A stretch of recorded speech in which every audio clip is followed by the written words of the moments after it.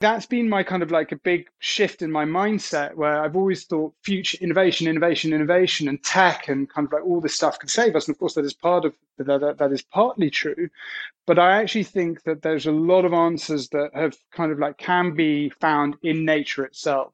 And that for me has been a big learning process is not to always, I suppose, look at something that may sit at the peak of innovation, but actually going back to nature to kind of find a lot of these answers.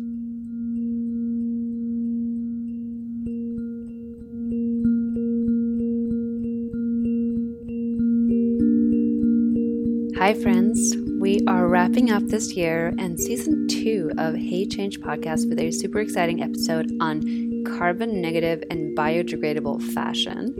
I, as you know, love learning about companies that are truly on a mission to disrupt the industry and completely change the way we think about fashion and the clothes we wear. And Sheep Inc. is one of those brands that give me, honestly, hope for a different kind of fashion world.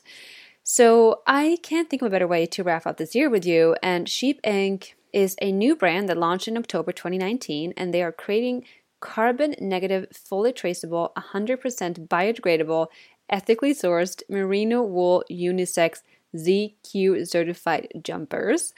In fact, they are the world's first carbon negative fashion brand, and they remove 10 times more carbon from the atmosphere than their production process contributes. How cool is that? And now you might think, how is that even possible? Well, you just have to stick around for the interview with Edzard, which is the founder of Sheep Inc., and you'll learn all about it. But before we dive in, I want to have a quick chat about merino wool and mention a few important things about the ethical practices of using sheep for clothing. Because being vegan for almost 6 years now, I have been hesitant to support any sort of fashion coming from animals. However, I've learned that the question is more complex and that sometimes the answer is not as black and white as we might like. For example, there are many quote-unquote vegan products that are not very great for the planet and that are not even that cruelty-free. And at the same time, there are some non-vegan products that are actually not as harmful to the animals as we might think. And when it comes to making the right choices as a consumer, the answer really is to always be curious and to ask questions. And for merino wool itself, it actually depends on the farm and the practices that these farmers have for shearing their sheep. A few more notes on merino wool that could be good to know. Merino is the world's naturally technical fiber, which is renewable and biodegradable. Its natural proteins will completely break down with environmental exposure into organic carbon and return to the environment in years to come. Merino wool is a natural and sustainable resource because merino wool continues to grow each year after the annual harvest of the fleece, and also merino sheep live on a diet of water and grasses and live outdoors. And that is also why merino wool is a sustainable resource for fashion. And if there's one thing we know, it is that fashion needs to change. It is one of the most polluting industries out there. And if things continue as they are right now, fashion will be responsible for a quarter of the world's carbon emissions by 2050. So that we need to flip every stone to look for answers is not a secret. Supporting brands that are pushing the standards like Sheep Inc. are is one way to do that, but as consumers, we must do even more. And I hope that if there's one thing you take away from this conversation, it's that you have the power as a single person to be curious, to ask questions, and to really start making this a different industry. All right, that's enough of me talking. Let's get to the interview. This is Edzard from Sheep Inc.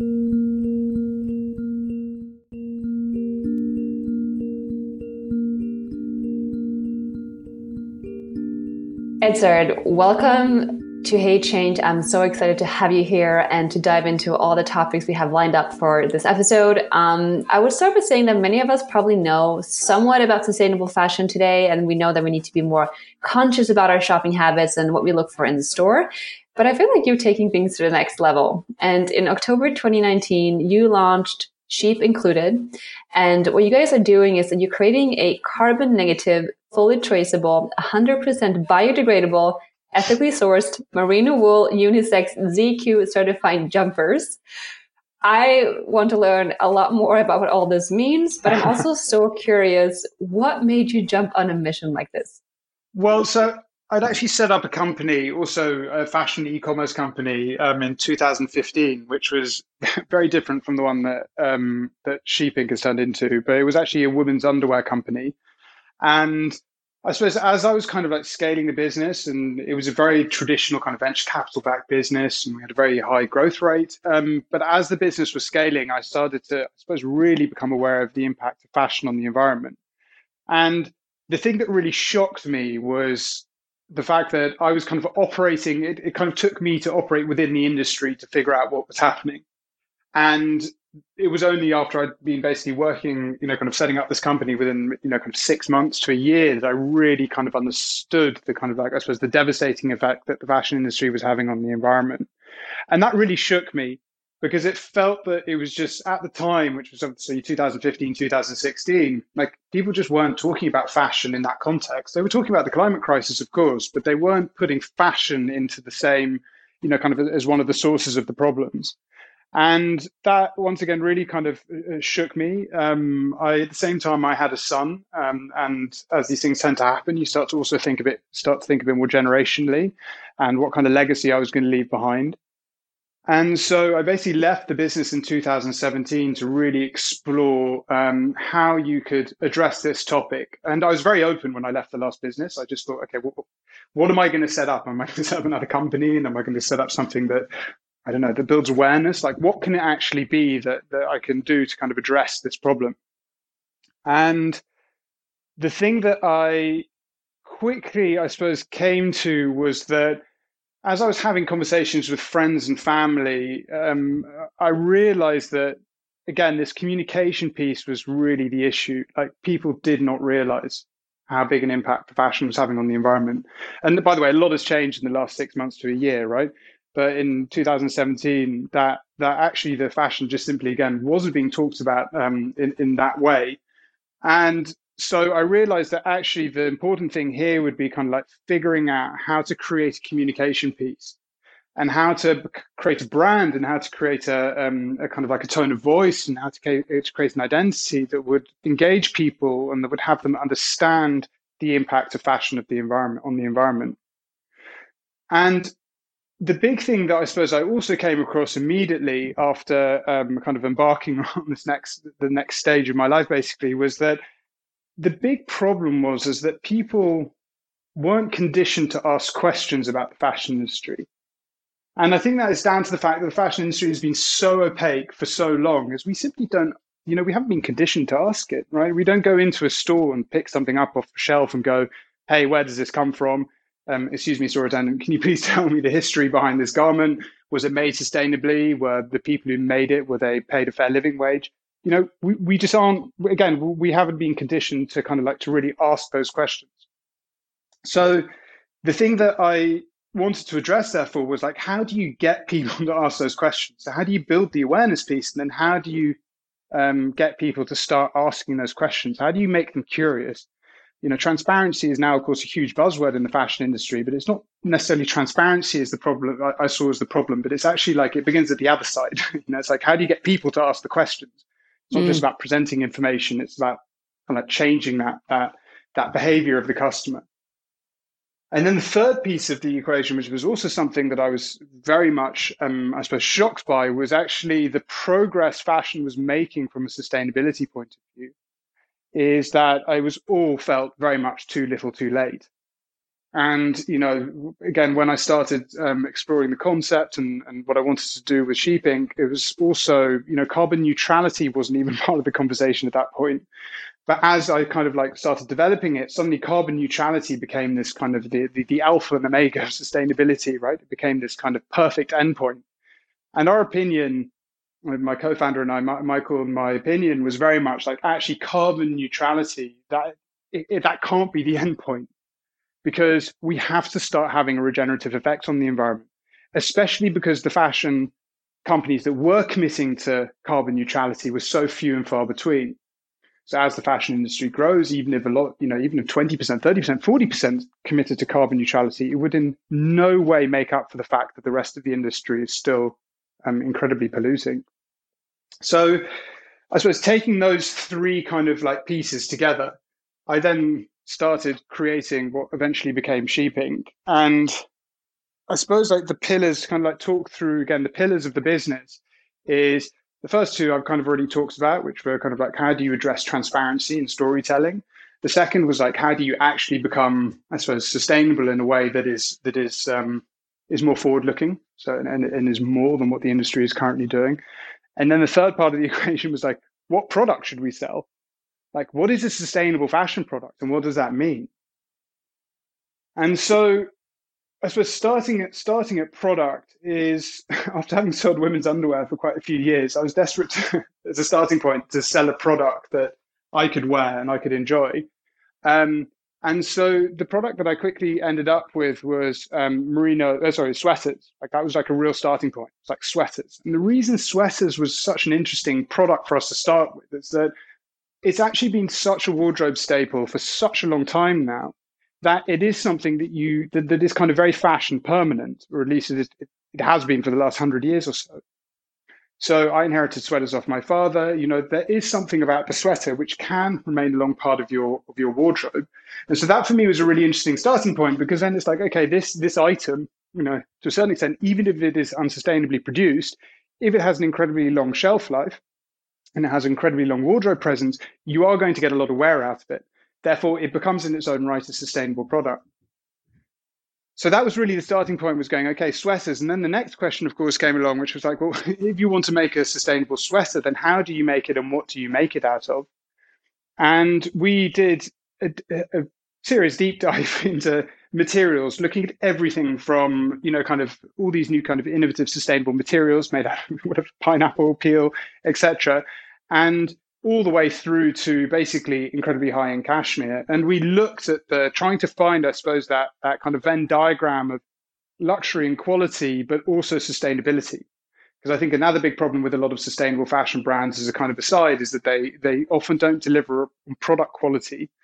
And unfortunately, people, you know, they don't just buy for a brand's sustainability credentials. They also want to have a product that is of an incredibly high quality. So you need to have those two things kind of working in tandem. You need to have sustainability. You need to have the quality of the garment be good as well. So taking those, you know, kind of like taking that approach, we then started going, okay, now what is the right material to use? And we very quickly ended up with two natural materials. The reason for that is because we wanted it to be 100% biodegradable. So we needed to have something that wouldn't leave a trace. So the two materials that we kind of worked from that point of view, and were also incredibly soft to the touch and were luxurious, were cashmere and merino wool. Now, the problem is with cashmere, even though, of course, it is held in very high regard from a luxury point of view, is that it is currently having a devastating effect in Mongolia, right? And it's just very, very hard to argue for sustainably made cashmere. And so we very quickly kind of diverted our attention to merino wool. And merino wool is a really fascinating fiber. It's, basically used in everything from kind of luxury wear, but also to kind of high-end sportswear.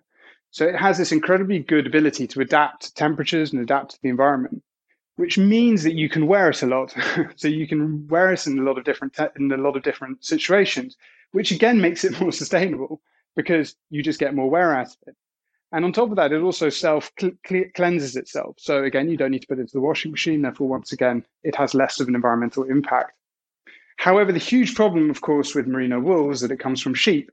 And sheep are methane-producing animals, and we all know the impact that livestock has on the environment.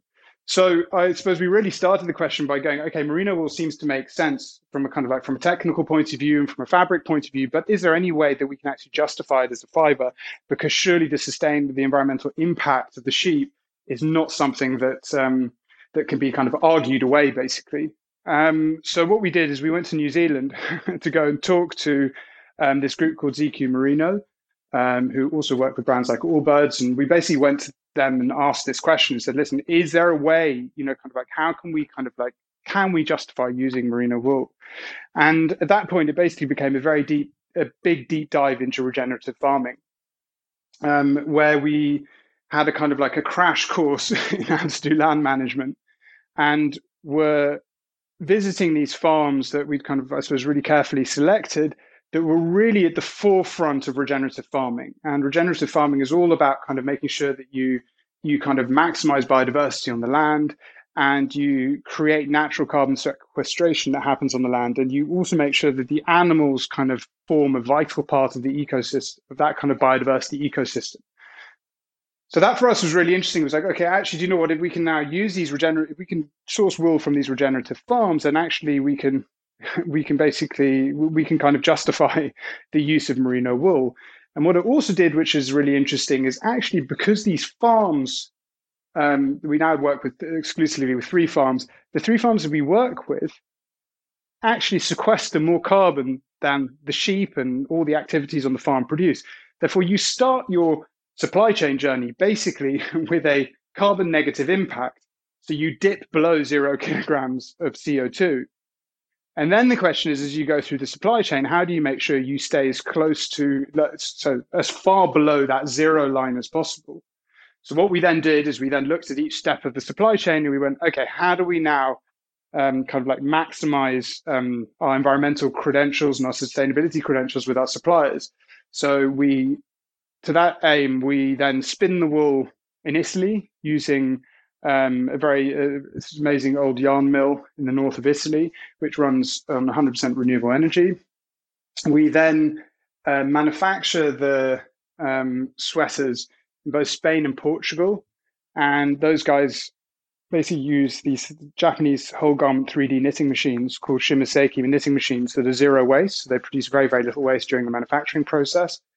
And also, once again, run on renewable energy. And then we pulled this all the way through to our logistics warehouse in the UK, which is the first, it's called kind of, I think, A++ energy certified. So they have kind of solar panels on the roof. So we just made sure that every single part of our supply chain basically was optimized towards sustainability. And of course, as always, important to flag is that we are nowhere near at the end of that journey. We can always do better, but we do have a pretty, as our starting point, we had a pretty kind of good and clean supply chain. The next part of the equation was then obviously we basically had our product at that point, right? We had this sweater, and people really do kind of love the product, and that's all been very, very positively received. But then I suppose came 2 of the biggest questions, which was like, how do you create this? How do you bring back this sense of connection, which has been lost in fashion, and how do you make sure that the brand is more than sustainable? So not just sustainable, more than sustainable. Now, to take the first piece is like, how do you kind of basically create this sense of connection back with the consumer, and how do you make them aware of the journey and the provenance behind the things that they buy? Once again, we didn't see that as simply presenting the information, but we saw it as creating an emotional link to that story. That was the thing that we were kind of, I suppose, really solving for. It's like, if you make people want to become part of the story, and they want to hear the story, they want to tell their story to their friends, then you are creating something that is emotive and therefore engaging. And therefore that becomes the thing that then starts to change behavior. So the thing that we did is we thought, well, listen, if we're selling a merino wool garment that starts with a sheep, why not have people adopt a sheep from the farm that they buy the sweater, the wool comes from? So through that, what we do is there's basically an NFC chip that sits in the sweater, and you can scan it with your phone. And you can basically trace it all the way back to the farm. And within that, you can also track your sheep. So you can see it's a real sheep on the farm. They all have RFID tags in their ears, so we can kind of track their whereabouts. And you basically can follow its journey. And from our point of view, and what's been really positive about the response to it, is that people really, they're really engaged with that side of it. And it just makes people cast their mind back to the fact that the garment they're wearing actually started out as a 4-legged animal on a farm in New Zealand. And it creates, again, this sense of kind of emotional connection. So like when you say fully traceable, sorry, I just need to hijack you a little bit. When you say fully traceable, you don't just mean that you can see where it's been produced or where it's coming from. You can actually trace it back to the one animal that made your garment. It's incredible. Yeah, so you can trace it back, just to be very clear, you can trace it back to the farm and the flock. Unfortunately, individual fleeces is not, because it's always a mix. It's always a mixture of wool type. But yeah, you can trace it back as far as the flock. And that for us was, again, like, we wanted to have that level of transparency. We've also put in the gross carbon footprint of every step of the way as well. We were the first fashion brand to do that, where we kind of went, okay, listen, let's properly kind of offer up that information to people, right? It's like you scan the sweater and you can actually get at every stage the gross carbon footprint. And so that was, kind of like, again, I suppose the fun side to the brand, but with the aim of kind of enforcing a behavior change, right? And the end goal is, of course, that we want people to pick up a pair of socks and start to think back to the cotton plant, and go like, okay, was that cotton plant in a field that was, I don't know, was an organic field with people paid well, who picked the cotton, etc. You really want to make sure that people start to get that sense of provenance, that kind of kicks in when they look at an item, to purchase an item, and to also start asking the story again in the store. Well, I will say this, no one can ever accuse you for being greenwashing, because I don't think I've ever talked to someone as committed and as passionate about making change in the industry as you seem to be. It's just incredible. I'm sitting here smiling because this is just the most incredible story. Well, thank you. I mean, again, I suppose we're just getting started, but it's been amazing to like see the response to, kind of see the response to the brand and to what we're doing. And I think that's been the bit that's been incredibly encouraging for us, is that, people really do kind of engage with the story. And that was for us the thing that we wanted to get, is we wanted people to kind of understand and, yeah, again, and engage with it, because then they start to tell people about it. And the more people, it's not necessarily telling people about our sweaters, it's more telling people about the impact of fashion. Yeah. And I think that's what, to me, is so cool about your story. And I mean, there's a lot of things I want to touch on and ask you more questions about. But for one, I think what makes Sheep Included so incredible is that it's not, like you said, it's not just about selling more stuff. You're actually here to tell a story. And if you think about it, fashion has always been a communication tool. It's always been about setting trends and communicating to the world what we stand for and what we believe in. And somewhere along that way, we started using fashion as a way to kind of like pollute the planet. We didn't know it as consumers, but that's technically what was happening. And you are just giving customers an opportunity to bring our power back, to make fashion a force for good, and to help, spread this new story, like a new narrative to the story of what is fashion? What could fashion be? And I feel like by just having one of your sweaters, it's like you're putting a different statement out into the world, not one of just sustainability, but actually, like, how can we learn to regenerate and be part of the cycle of life in nature instead of continuously just depleting our resources and the earth? And yeah, and this is just a few of the things that are happening right now that makes me really optimistic and like wanting to participate in this movement, because it is such an empowering thing, even as a consumer, to be part of. Definitely, and I think the key piece to pick up on in what you're saying is that ability for fashion to be a storytelling, or a kind of a mechanism to kind of instigate cultural change, right? And I think fashion has historically done that. Obviously, for kind of for women's rights, a lot of the things that have, Yves Saint Laurent's tuxedo that was worn for, that he created for women, was like a real movement of kind of towards androgyny and towards female empowerment. So it has had these moments in kind of history where it has played its role in changing, or at least engaging with cultural discourse, and hopefully changing it for the better.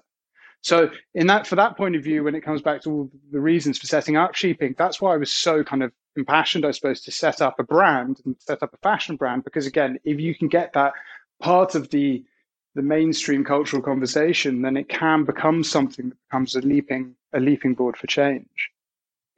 So as someone who struggled to navigate the path between veganism and sustainability, because this is a product that comes from animals, and a lot of vegans or people out there will say, well, that's not good. So I just want to hear your thought on that.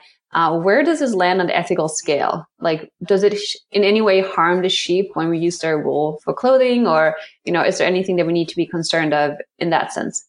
Well, I think as always with these things, like there are people who treat animals badly, and there are farms who treat animals well. And I think it's not so much a kind of like a black-white kind of, it's not like a black-white conversation, right? It's like there are farms, and we're very, very, of course, we're incredibly diligent about the farms that we work with to make sure they hit a level of animal welfare that we set.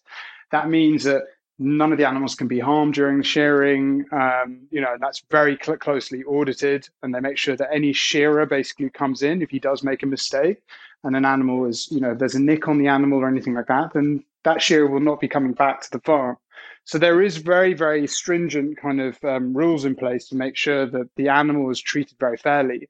And on top of that, if you think about where these sheep are roaming, they're roaming on these vast New Zealand landscapes, with plenty of vegetation and plenty of water. And so there is very much in our case, animal welfare sits, really, really high on the list of priorities, of course. And we also, by the way, we have this list of 5 freedoms that all the animals have to all the farms have to conform to for the animals. So freedom from thirst, freedom from hunger, freedom from distress, and then freedom to roam free. And they have to be able to basically conform. The animals have to conform to all of those to be able to basically supply wool for us. Now, saying that, I totally understand the vegan point of view, which is like a lot of wool products and a lot of animal products is incredibly harmful for the animal, right? And I think that is something that they have a total right of, that they're totally right about. And I think therefore, but once again, the nuance has to be ask the question, don't get the answer, then don't buy the product. Because it is not simply the case that all wool products are bad. It just doesn't, in our case, that just doesn't, it doesn't work like that. But it is the case that unfortunately, more wool products are harmful for the animal than most. But that's obviously the big bit that we're also trying to change, is like showing that you can not only have farms that have a regenerative effect on the environment, but you can also work with farms who treat their animals with a lot of care. And I think that was also when we went out to New Zealand, that was a big part of what we saw. Is all these farmers, these are not in no way industrial farms, right? These are again, vast, open, biodiverse landscapes where, you have just this huge space for these sheep to roam. And the shepherds and the people who work on the farm really care about their farm.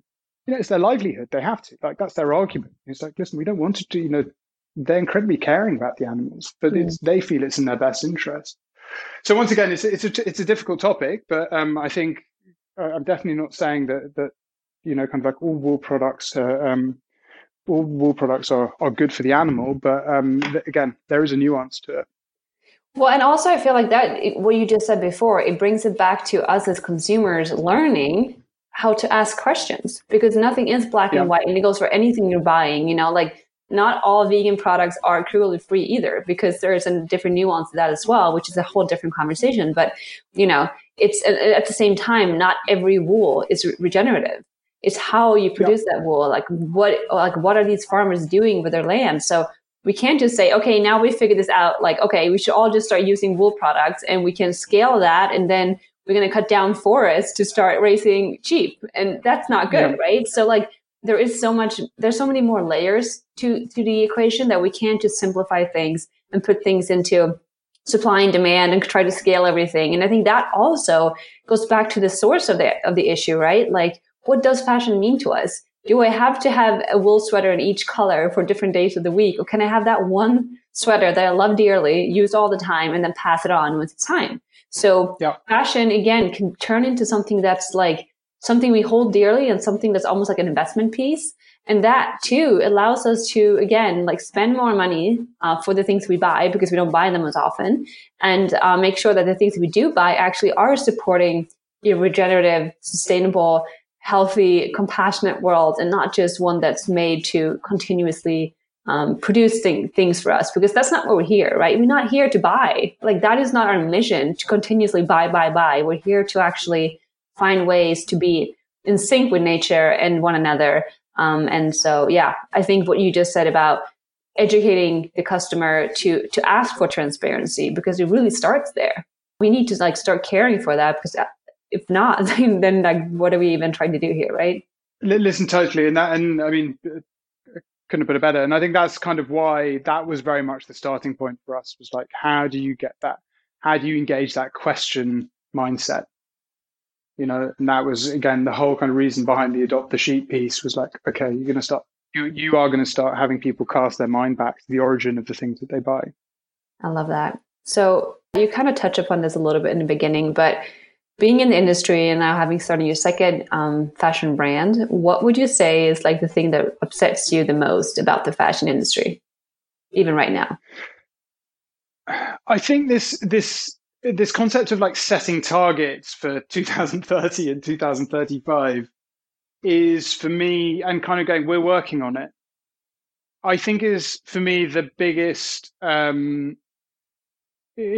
problem, because first of all, as we all know, we don't have time left. I mean, we've already lost time, right? It's like today is already too late. And I think that when you see that the pace the fashion industry is moving at, and listen, I understand that if you're a Kering Group or if you're a huge kind of fashion conglomerate, then you obviously have incredibly complex, intricate supply chains.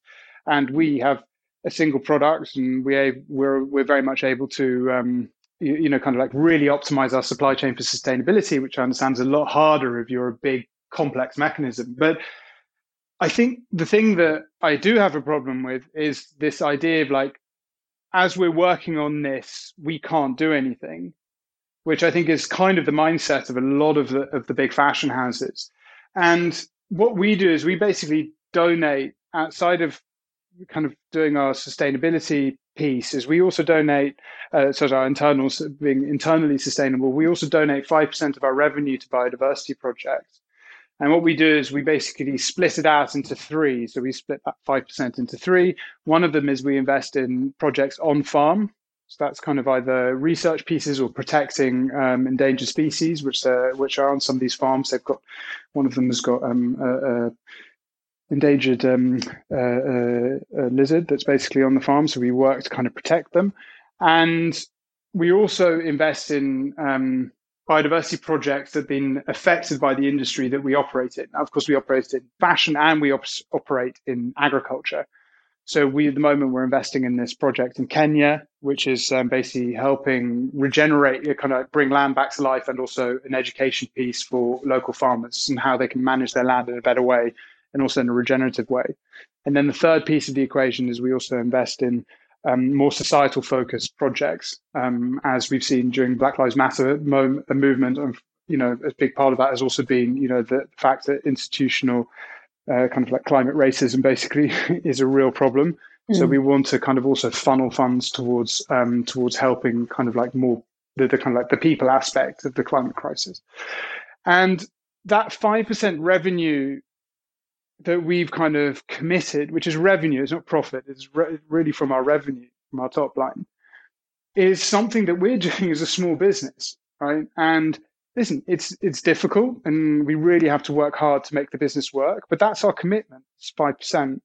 And we're looking at the profits of some of these huge fashion conglomerates and going, yes, you can work to change your supply chain, but why the hell can't you commit in the meantime more financial resources to biodiversity projects and to environmental projects?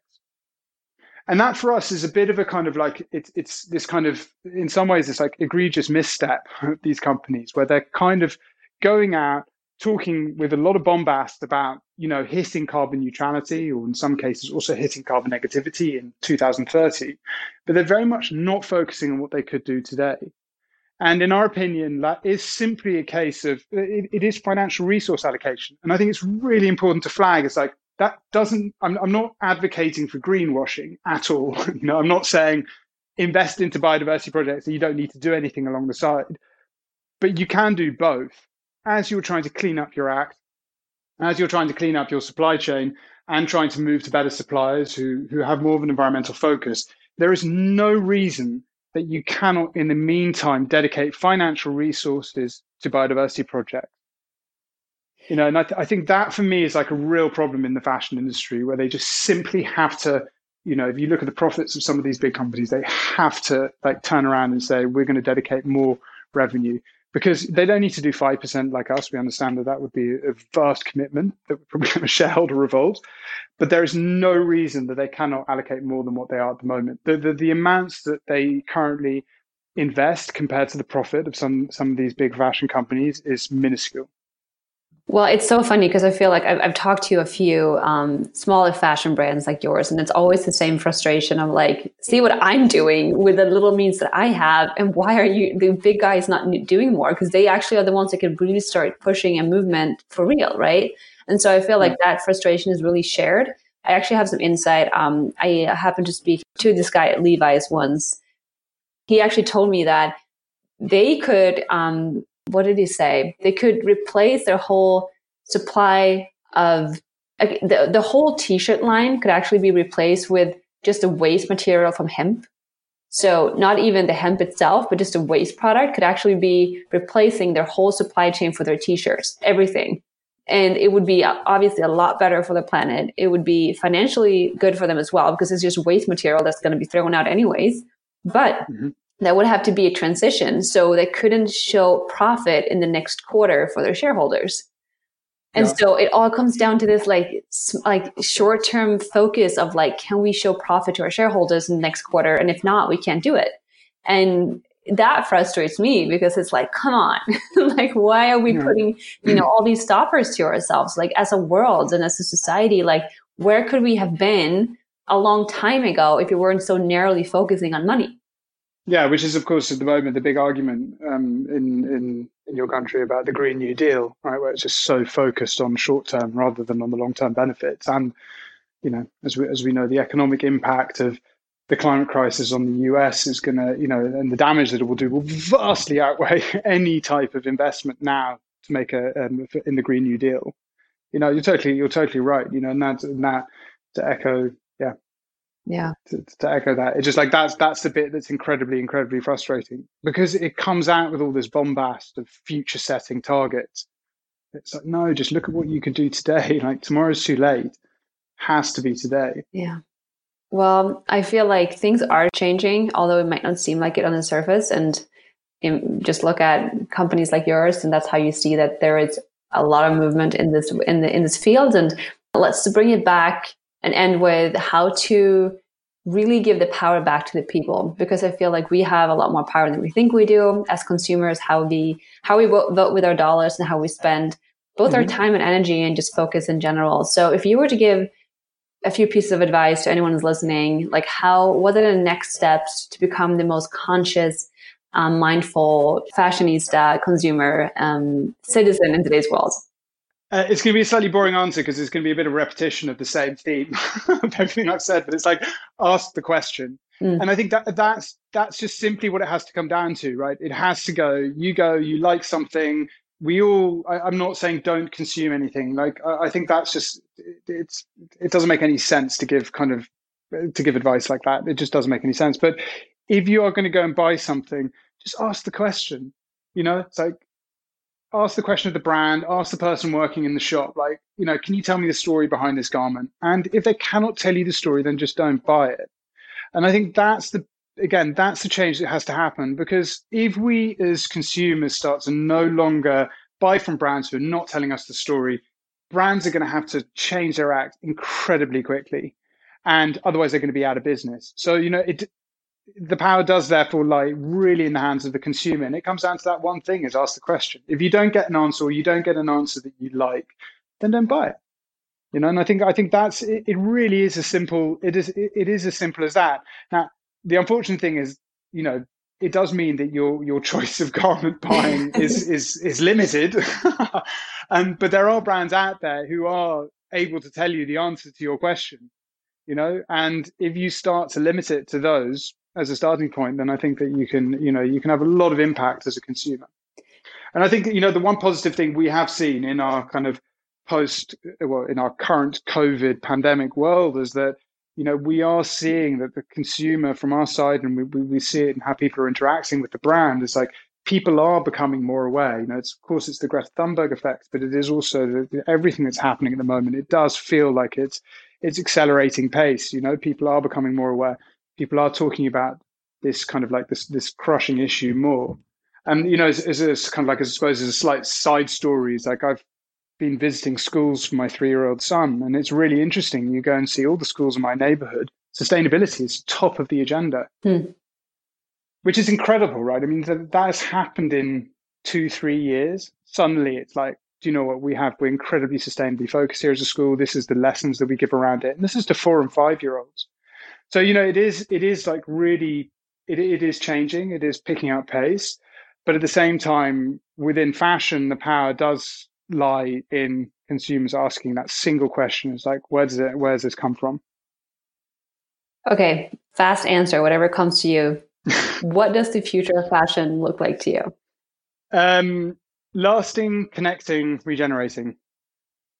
So for me, it's lasting garments, things that you can have for a long, long time. Connecting, again, it brings you that sense of connection to nature and to the world. And regenerating, right? Brands having a regenerative impact. They're not just there to even neutralize their effect on the environment. They're there to actually have a regenerative effect. So you could buy something, and part of that buying means that you're contributing to the healing of the planet. I love that. And I feel like this is a slogan I keep taking from Remake, which is a nonprofit organization really working for an incredible change in the industry. But they keep saying, how do we make fashion a force for good? And I think if we put that lens on, whenever you go out to buy something for yourself or for a friend or for a family member as a gift, is there a story to this piece? So you're not just buying the item, you're buying the story and you're owning that story. And so it's like really putting value into everything that you wear and everything that you have. And I think when we start to shift that narrative around buying in general, that's when we shift. And I love that so much. Thank you from the bottom of my heart for coming and talk to my show and just everything you're doing. And I'm so thrilled to learn about companies like yours. That's how I keep my optimism going as a climate optimist. And I want to just finish off by asking my famous question. It's all about retruthing. And so retruthing to me means that you take something that you identify as a personal truth in your life, something that you live by, and then you might realize that this doesn't really sit well with me anymore. Like, why am I still operating in this way? You take that truth, you kind of flip the narrative to retruth it, and then you start living your life in a different way. So not sure if I'm making sense. Let me know if I'm not. But if you were to retruth something right now, what would that be? So I don't know if I'm going to be answering this in the right way, so you have to correct me if I'm not. But I suppose the one thing that I did learn when I set up Sheep Inc. was I was very focused, as I mentioned, on kind of modern innovation. So very much looking at like, actually, do you know what? There's going to be a lot of answers going to be in technology. There's going to be a lot of answers in, in innovation around materials, etc. And what was really interesting is that the more I suppose I started to dive into what we were doing with Sheep Inc., the more I realized actually that a lot of these answers already exist in nature. Give you an example, like the buttons that we use on our cardigan, which is going to be released in the next week, are made from carozo nut, which comes from the Tagua palm, and we source them from Ecuador. And part of basically the harvesting of the nuts, they're naturally harvested, they fall to the ground. Part of harvesting that nut means that you basically preserve rainforest because the palms themselves are far more valuable as trees than they are being chopped down in comparison to obviously a lot of rainforest. And it was really interesting because I started that journey looking for like, what is a really crazy new innovative material that we can use for the buttons? And I ended up using this harvested nut. And I think that's been my kind of like a big shift in my mindset where I've always thought future innovation, and tech and kind of like all this stuff could save us. And of course, that is part of that is partly true. But I actually think that there's a lot of answers that have kind of like can be found in nature itself. And that for me has been a big learning process, is not to always, I suppose, look at something that may sit at the peak of innovation, but actually going back to nature to kind of find a lot of these answers. I have goosebumps. I feel like just by listening to you talk, I can sense nature around me. And I feel like that's a true thing for myself. Like you just said, nature is not just something out there that we can use as a resource. It's part of us. It's all around us. And I think as we start looking back into nature, we will find all the solutions that we're looking for. So thank you so much. If anyone wants to check out your sweaters, where should they go? Holiday is coming up, so maybe that's a really good idea for a holiday gift for someone. Yeah. So it's sheepinc.com is the website, and we're exclusively available through our website. There you go. Simple as that. Thank you so much. I wish you all the best of luck on your continuous journey. I cannot wait to try out one of your sweaters myself. So I'll look forward to that and keep changing the world. I'm so proud of you. I'm so happy that people like you exist. So thank you so much. Thank you. It's been really lovely to talk to you.